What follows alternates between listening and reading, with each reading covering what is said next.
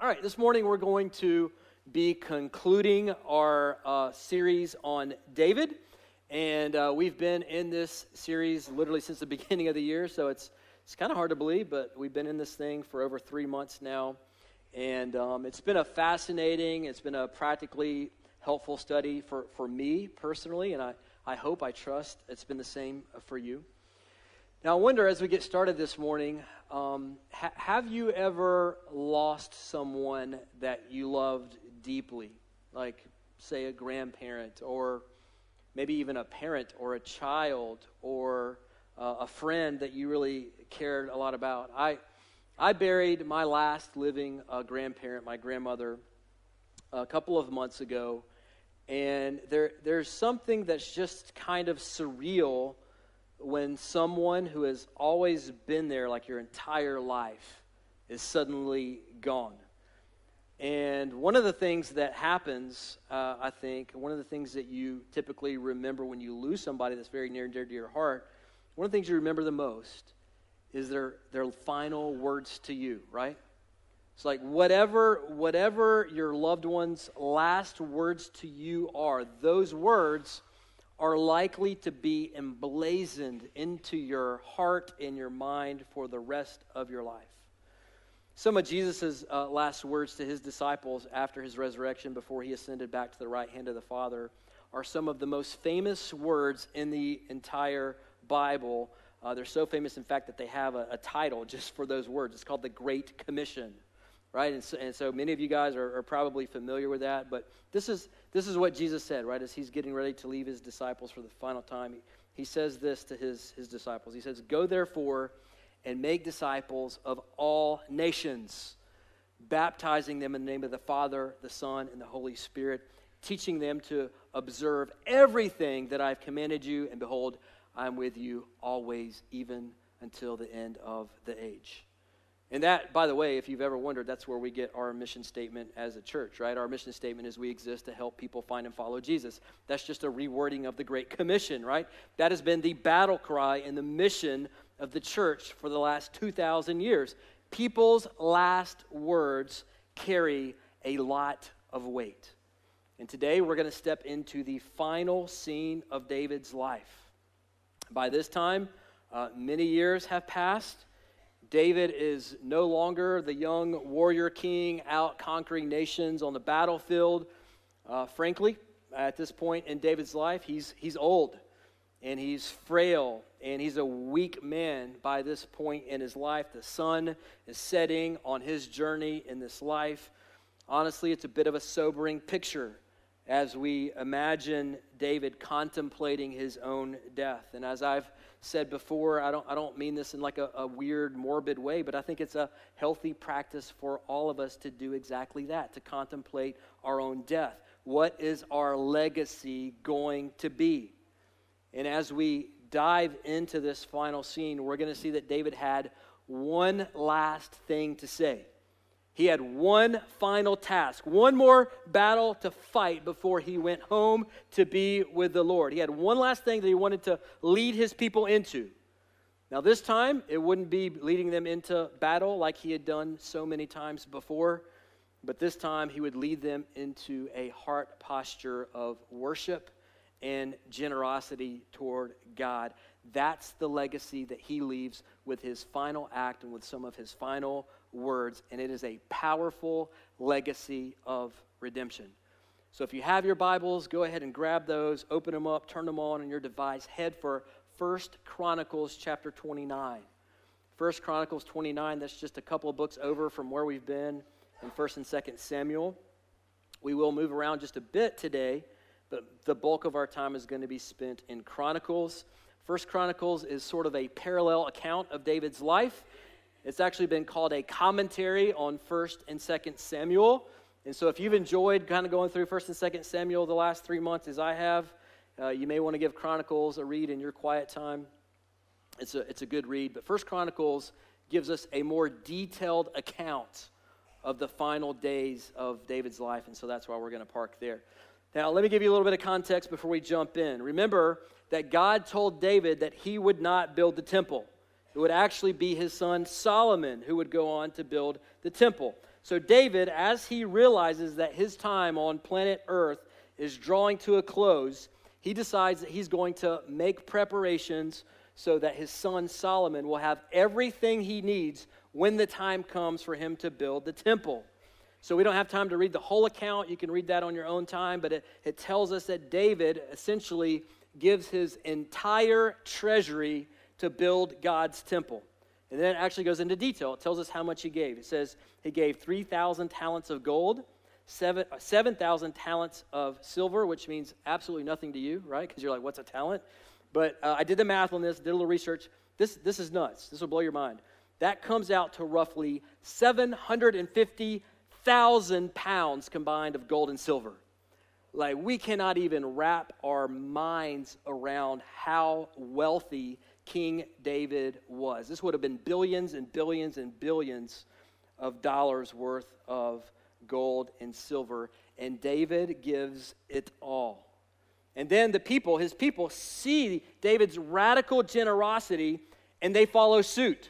And so the people just start bringing like all of their gold and all of their silver, like all of their precious stones. You can kind of picture maybe some of the ladies just taking the diamonds out of their engagement rings, or like the pearl necklaces that they inherited from their grandma. They're just giving sacrificially so that God's temple could be built. And so it's just this incredible scene of David leading God's people into this kind of indescribable, almost sacrificial generosity to further God's kingdom. And we're going to pick up right there in the narrative, starting in verse 9, okay?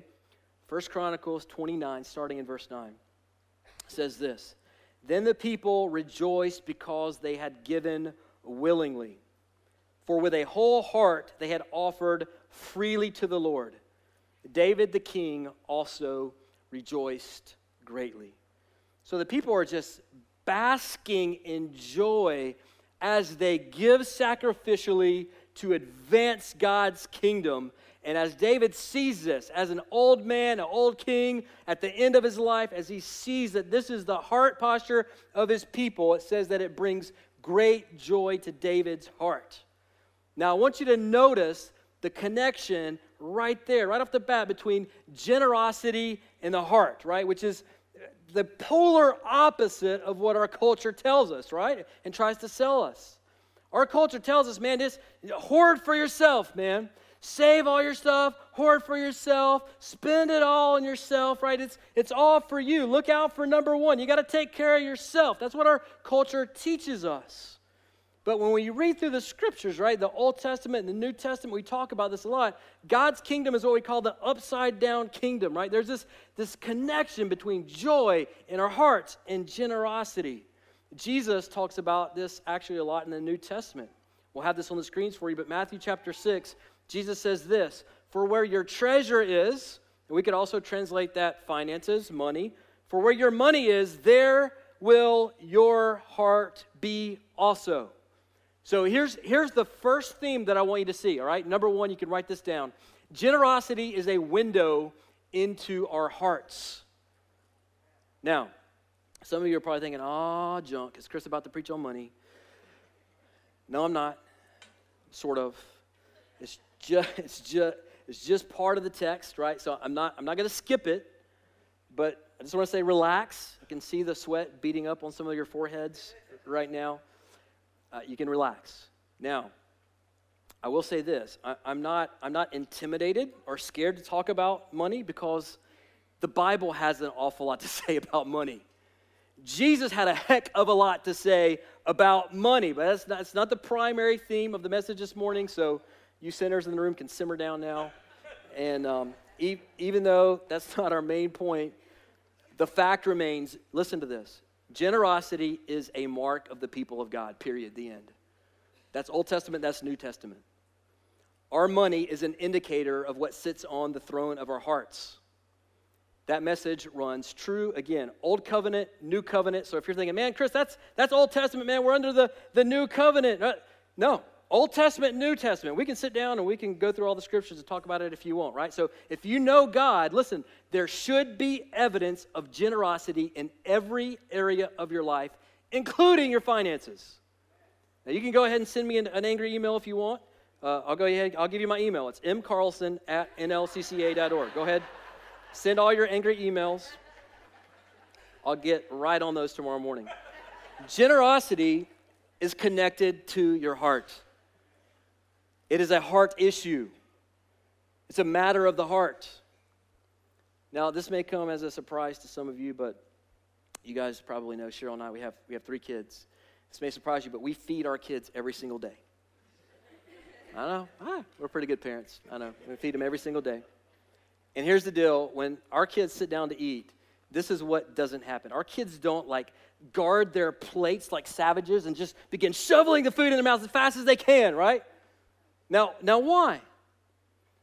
Because my kids know that the same Father that provided for them today will provide for them tomorrow. And the next day after that, and the next day after that. Friends, shame on us, shame on me forever not trusting our good Heavenly Father and just choosing to live like a tight-fisted, selfish life. You want to know what your heart belongs to? Look at your bank statement. And before you get mad, that's what Jesus said. Go read Matthew 6. God wants our hearts. And when He has our hearts, when we really trust Him, then we are free to live generously because we know that we have a good Father who will care for us. So the question I have for you this morning, just as we get rolling, is where's your heart this morning? What are you trusting in for your security this morning? Are you trusting God? Are you trusting your bank account, your 401k, something else in life? What are you trusting for your security? David is reminding us generosity is a window into the human heart. And then David prays a beautiful prayer over the people, starting in verse 10. Let's pick up there. Therefore, David blessed the Lord in the presence of all the assembly. And David said, "Blessed are you, O Lord, the God of Israel, our Father."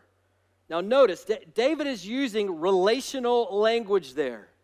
Our Father. He's saying, God, you are my heavenly dad. God, you are my provider. I trust in you and in you alone forever and ever. Verse 11. Yours, O Lord, is the greatness and the power and the glory and the victory and the majesty, for all that is in the heavens and in the earth is yours. Yours is the kingdom. Right? Not mine. David saying, not mine, even though I'm the king, even though I have all these riches, yours is the kingdom. It's all yours, God. O Lord, and you are exalted as head above all. David is just listing out the attributes of God. And he goes, God, you are great. God, you are great and you are powerful. The whole earth, all the heavens, it's yours. It's all yours.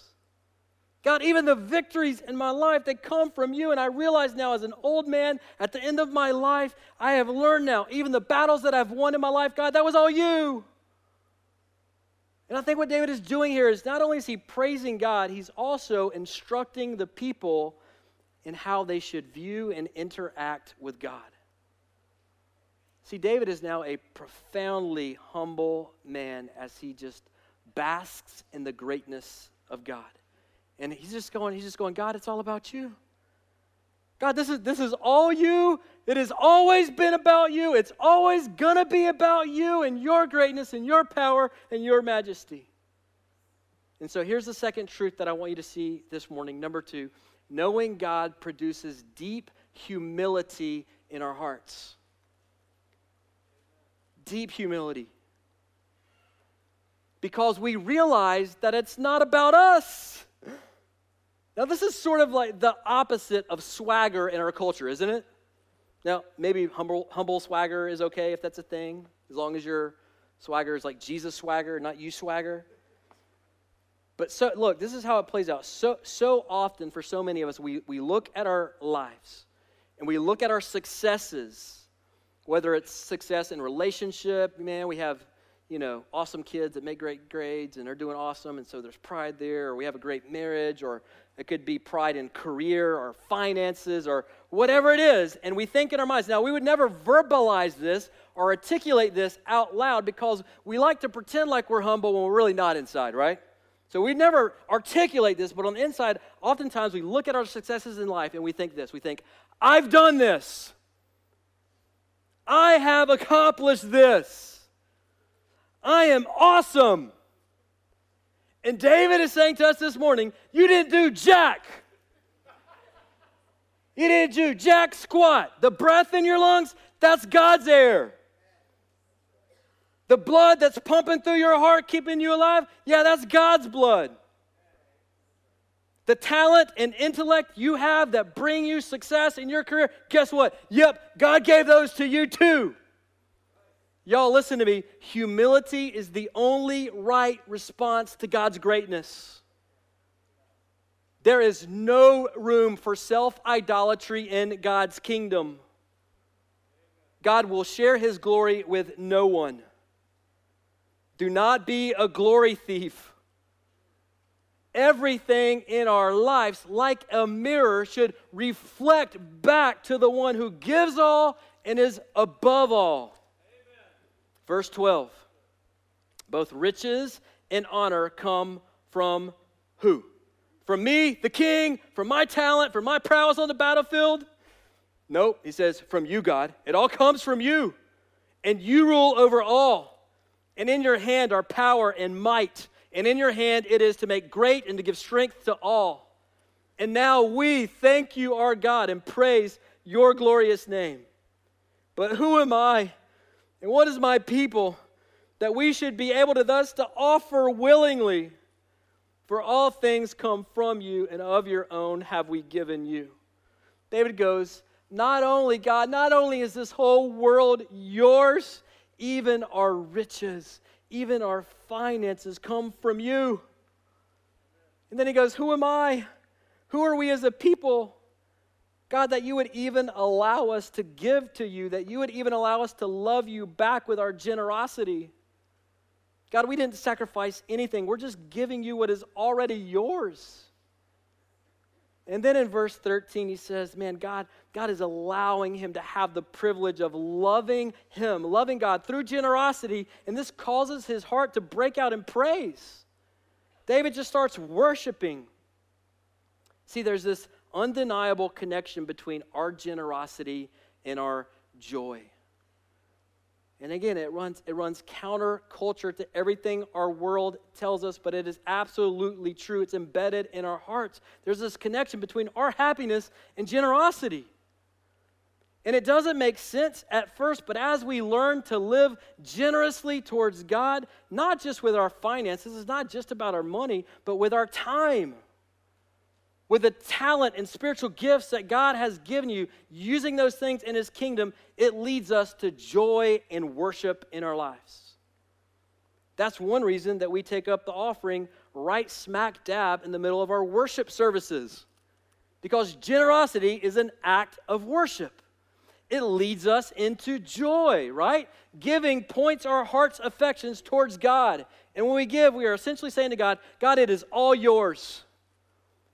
God, it's all yours. I trust in you. My security is in you and in nothing else.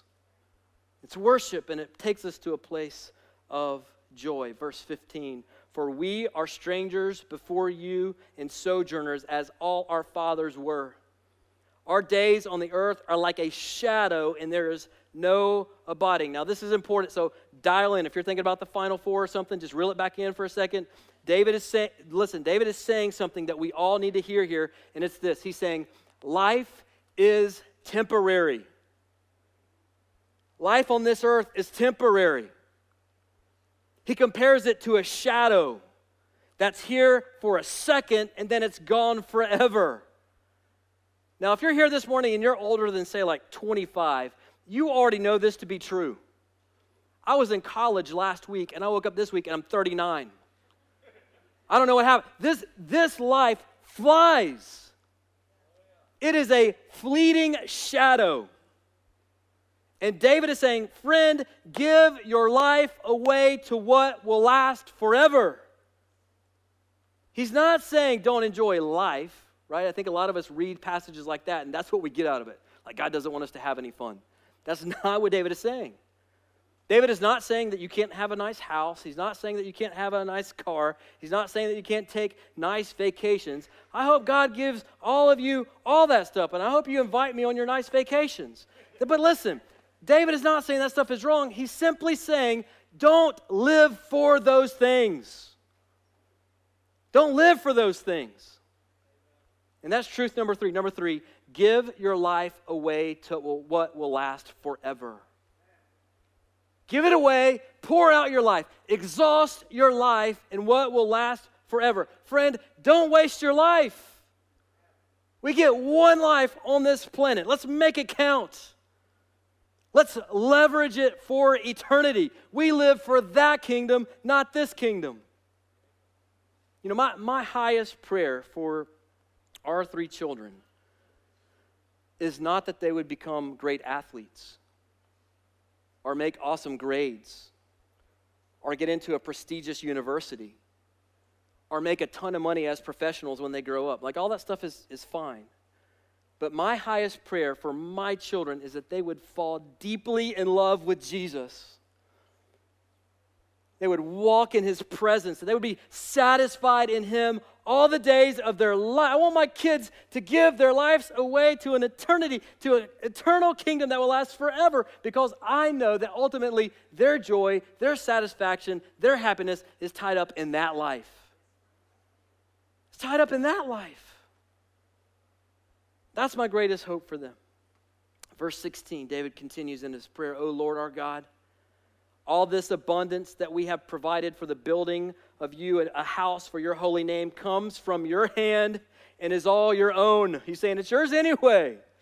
Verse 17, I know, my God, that you test the heart. That's a theme that we're going to see throughout the rest of his prayer, right? There's this connection between the heart and generosity and joy.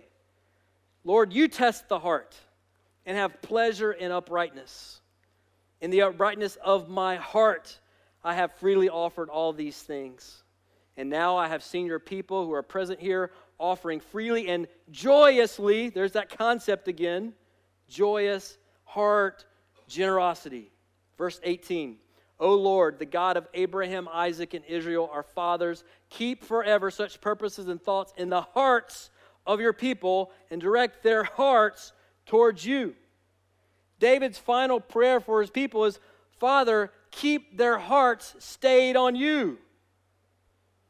Father, keep our hearts, which tend to drift, keep them locked in on you. Help us not to wander after things that will not matter in the end.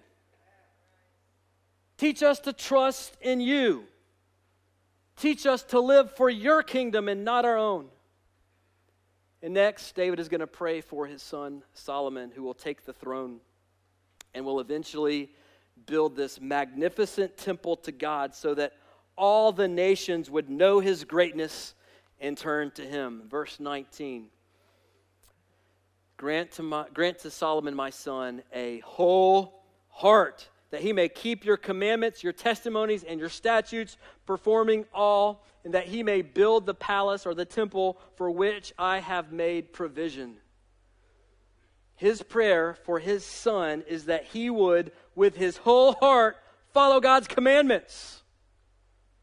Now, parents, this is a phenomenal prayer to pray over your children. This is a fantastic prayer for you to pray over your grandchildren, that they would, with their whole hearts, follow God's word for all of their lives. And that's truth number 4. It's this: God's word is the path to a successful and happy life. His word is the pathway to a kingdom life, which is the life that we were all designed to live by our Creator. I love the words from the Apostle Paul as he writes to a young man named Timothy. Timothy was a young pastor.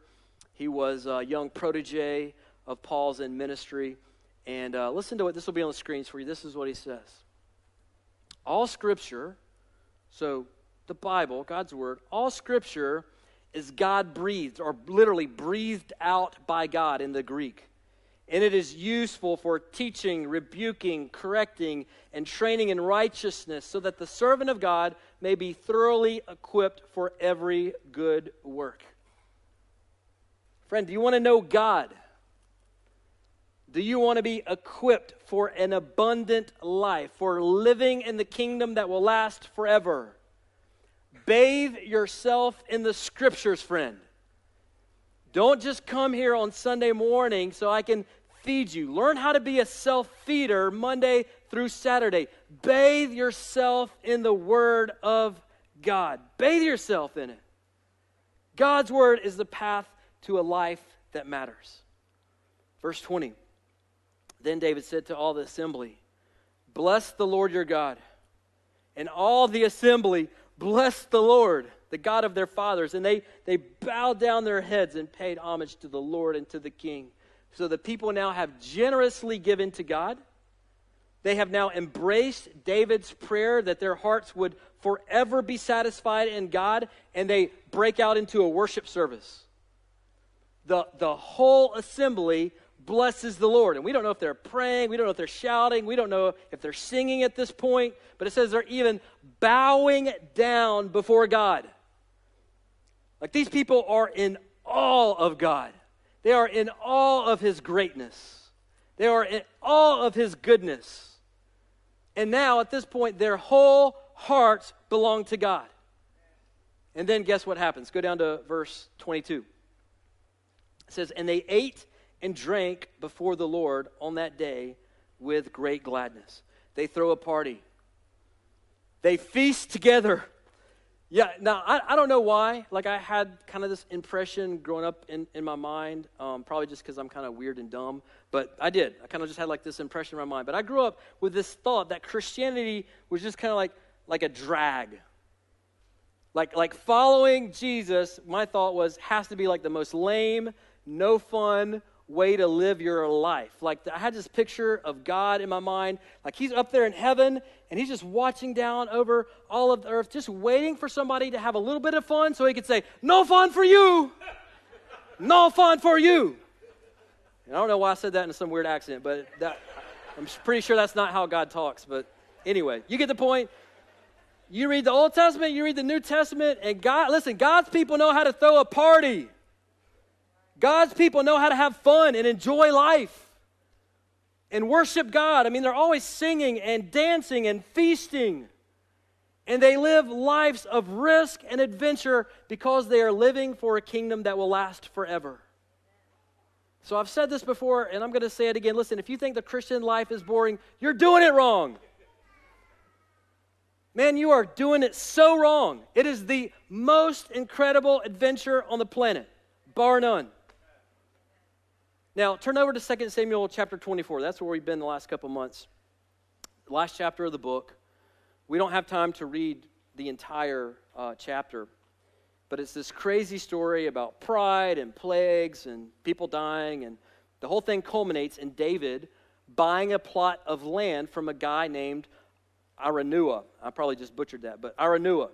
David comes, there's a scene where David comes racing up to Araunah's house with his entourage, and he says to this guy, "Hey, listen, I need to buy this land because I need to build an altar and I need to sacrifice to God here."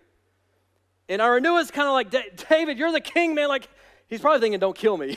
He's like, "Just take it for free, man. Like, you don't have to give me a dime. It's yours. Just take it. You can have the whole thing." And then in verse 24 of chapter 24, David's response in some ways is both stunning, and I think it's also a lesson for us. But go to verse 24. Listen to David's response to this guy saying, like, "Man, you could just have all this land for free." This is what David says. "But the king said to Araunah, 'No, but I will buy it from you for a price. I will not offer burnt offerings to the Lord my God that cost me nothing.'" Now, let's be honest. Most of us, if we were in David's shoes and some guy offered to give us this huge plot of land that was worth a lot of money, most of us would be like, "Heck yeah. I'm going to use that money to go on an extra vacation this year. I'm going to buy myself a new car." Not David. David says, "I'm not giving God anything that costs me nothing." He's saying, my God is too valuable for me to give to Him that which doesn't cost me something. Now, I've said this before, man, but church people, and I throw myself in this boat, man, we get all hot and bothered over the concept of the tithe, right? Now, I've said this before, man, but when you get to that question of like, man, do I have to give 10%? Isn't that Old Testament? I always want to say, listen, you're already asking the wrong question. Like your heart is already in the wrong place. The question really shouldn't be how little we can get away with giving God. The question should be, man, how much would we dare keep in light of God's great generosity towards us? In light of the billions of people on this planet who have yet to hear the name of Jesus, in light of the 40 million people in slavery today, in light of the millions of children who will starve to death this year, and we're worried about, man, should I give God 10% gross or net? Like, really? Like, that's our question? Or, yeah, I'll give to God, man, as long as it doesn't inconvenience my lifestyle. Or I'll serve God as long as it doesn't mean I have to get up early on Sunday mornings.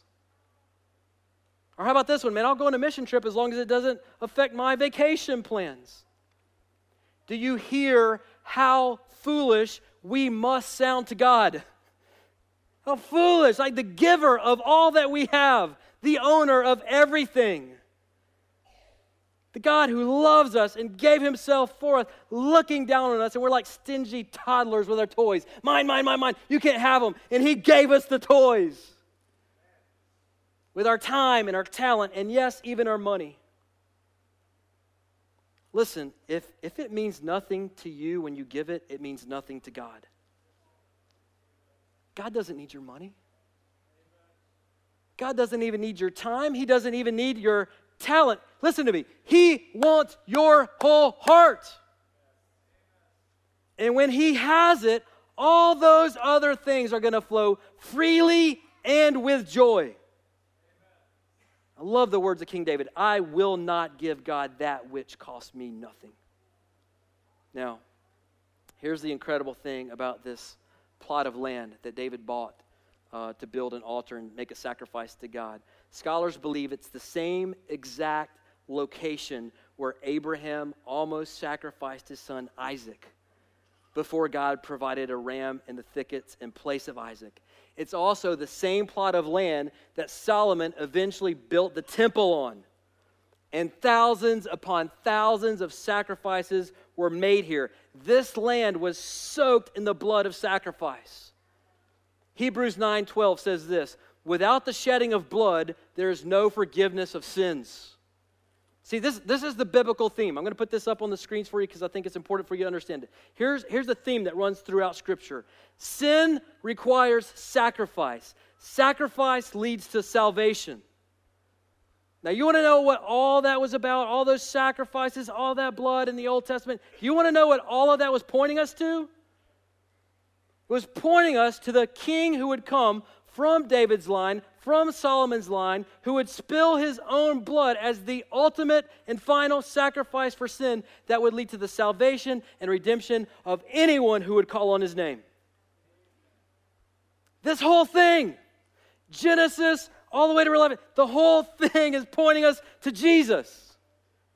It's incredible. Look with me at the end of, go back to 1 Chronicles 29, verse 26. I love this. Thus David, the son of Jesse, reigned over all of Israel. The time that he reigned over Israel was 40 years. He was king for 40 years. He reigned 7 years in Hebron and 33 years in Jerusalem. And then I love verse 28. Listen to this. Then he died at a good age, full of days, riches, and honor. And Solomon, his son, reigned in his place. Listen, God was faithful to David. God raised David up. David crashed and burned his own life in sin, but David ran to God and he found mercy there and he found forgiveness there and he found ultimate redemption in him. And God wants to redeem you as well, friend. I want you to see that this will be the last thing that I want to show you, and then we'll land the plane this morning. But God's faithfulness led to three things in David's life. And I believe God's heart is for these three things to mark our lives as well, if we love him, if we're a follower of Jesus. So here they are, three characteristics, God's heart for your heart. Number one is that we would have a fearless trust. That we would have a fearless, bold trust in God, that we would not put our trust in anything outside of Him. Not in money, not in retirement plans, not in anything else. That our trust would just be rooted deeply, deeply, deeply in the heart of God, in His goodness towards us, in who He is, in His character, in His DNA. Because that's where we find freedom. When we trust Him, we can begin to live a fearless life. Number 2, radical generosity. There is this undeniable connection between our generosity and our hearts and our joy. You want to be happy, you want your heart to be in the right place with God, learn to live a generous life in every area of your life. With your time, with your talents, yes, even with your money. Number 3, full-hearted worship. That marked David's life. As he got to know God more and more and more in a more deep way, his heart just overflowed in worship because of this great God that he had a relationship with. So these 3 things, I believe, are God's heart for our hearts. And then I want to close by reading Psalm 30, which David more than likely wrote during these final months, years of his life. And as we read Psalm 30, I want you to just listen to the joy and the redemption that characterized David's life. And may this be the prayer in our lives as well. And then we're going to do what David did. We're going to stand up and we're going to raise our voices and we're going to worship our great God. But I want you to hear his heart towards the end of his life. Psalm 30, David says, verse 1, I will extol. That means I will lift up. I will make great. I will extol you, O Lord. For you have drawn me up and have not let my foes rejoice over me. O Lord my God, I cried to you for help, and you have healed me. Anybody need healing here this morning? God is the healer. Number 3, O Lord, you have brought me up my soul from Sheol, which is the place of the dead. You restored me to life from among those who go down to the pit. Verse 4, sing praises to the Lord, O you his saints. By the way, church, that's us. David is talking to us. He's commanding us. Raise your voice, praise the Lord, and give thanks to his holy name. For his anger is but for a moment. And listen to this, and his favor is for a lifetime. It's forever. Now weeping may tarry or linger for the night, but joy comes with the morning. As for me, I said in my prosperity, I shall never be moved. By your favor, O Lord, you made my mountain stand strong. You hid your face, I was dismayed. To you, O Lord, I cry. And to the Lord I plead for mercy. What profit is there in my death if I go down to the pit? Will the dust praise you? Will it tell of your faithfulness? Verse 10, hear, O Lord, and be merciful to me. O Lord, be my helper. You have turned for me my mourning into dancing. Is anybody here this morning sad? Is anybody struggling with depression or anxiety? David is saying, man, God can take that in your life. He can take that in your heart, and he can turn it into dancing. Unless you're Baptist, and then maybe like a potluck or something like that, you know. I can say that because I'm Baptist. All right.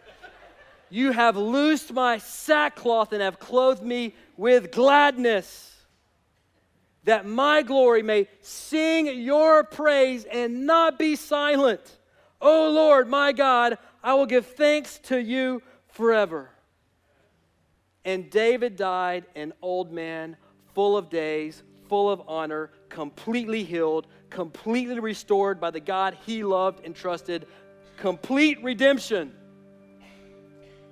We all need that in our lives, and there's only one who can offer it. So my question for you as we close and we get ready to sing this morning is, do you have that redemption? Do you know the one who died, who bled to secure your redemption? Not just now on this planet, but for eternity. Do you know him? And if you don't, you can start that journey, the most incredible journey you've ever experienced in your life. You can start that right now, this morning, today. Let's pray, then we'll sing. Father, you are our healer. Who else would we go to? You have the words of life. You are the one. You are the only one who can take what is broken in our hearts and in our souls and in our lives and redeem it and make it new. God, our joy, our security is in you and in nothing else. So, Father, would you grant us freedom? Would you give us generosity of heart in every area of our lives? God, would you help us to love you with a whole heart? Father, we give you all of our praise. We give you all of the glory that's due your name today and forever.